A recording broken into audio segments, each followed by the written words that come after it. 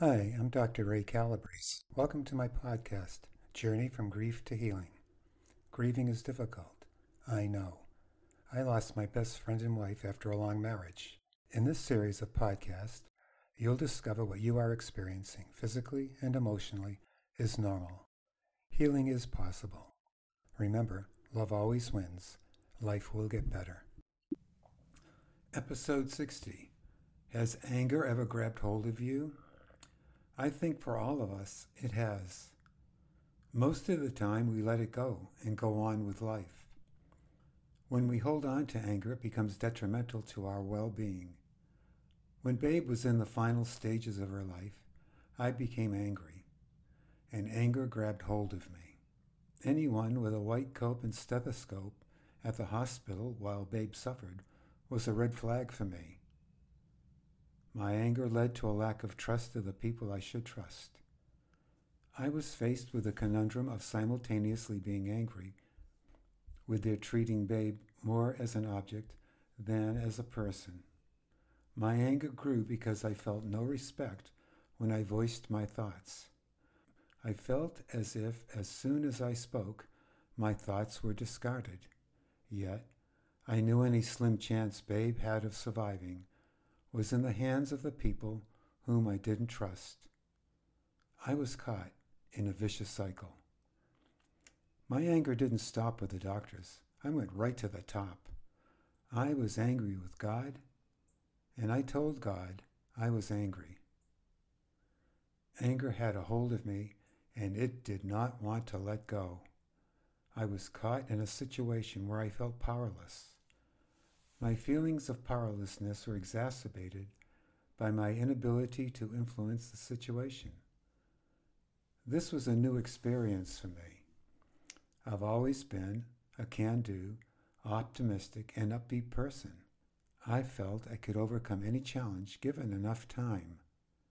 Consequently, if I got angry, I quickly got over it. I knew anger was non-productive. This time, it was different. Anger had me in handcuffs and walked beside me, laughing with each step.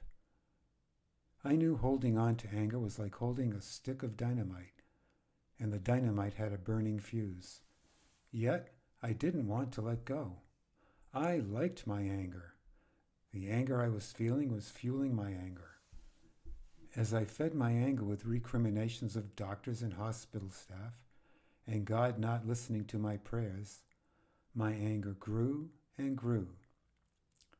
In my more lucid moments, I knew much of my anger was misdirected. I was angry with myself for not doing more, whatever doing more meant. I also knew if I didn't let go of my anger, I'd never be healed. The healing I needed couldn't coexist with anger. Anger seeks to destroy, while healing seeks to make us whole. Becoming whole moves us from being broken into a state of spiritual and psychological well-being. My choice in choosing to move forward toward wholeness was a turn toward God and not away from God. Choice wasn't easy. Here's the way I reasoned it. A lot of people more intelligent and holier than I have been angry with God. I was just one more on his list. I thought an all-loving God will understand my anger and forgive me. I started going to daily Mass. Imagine a Catholic walking up to receive communion still angry with God. I was counting on his forgiveness. I prayed for the release of my anger and found that it was leaving, and leaving rapidly. It was as if God was saying to me, "Ray, I understand. You're not the first, and you won't be the last. Don't worry about it. It's already forgotten." As I released my anger toward God, I discovered that my anger toward the doctors and hospital staff was also dissipating and moving toward forgiveness and understanding. I began to catch glimpses of the part I played in the drama of which I was cast. And it wasn't pretty. I was learning there was no way to avoid anger. I had to walk through it, trusting that somehow I'd make sense of it and resolve it. My path through the anger was tied to my spiritual journey. How each of us works through our anger and moves toward wholeness is highly individual. Yet, if we want to be free from being held prisoner by our anger, we have to somehow figure out how to do it. Shutting ourselves from anger's grip is a problem that has to be solved if we're to be made whole. It's hard work, but it's worth it. When we release the anger that holds on to us, a great freedom takes hold of us. And in the words of Dr. Martin Luther King Jr., free at last, free at last. Thank God Almighty, we are free at last. These words rang true for me. And when you release your anger, if you're still holding it, they will ring true for you too. All of a sudden, the sun starts shining. The sky's a bit bluer. I hope you enjoyed this episode. Know that healing is possible. Never quit. Never give up.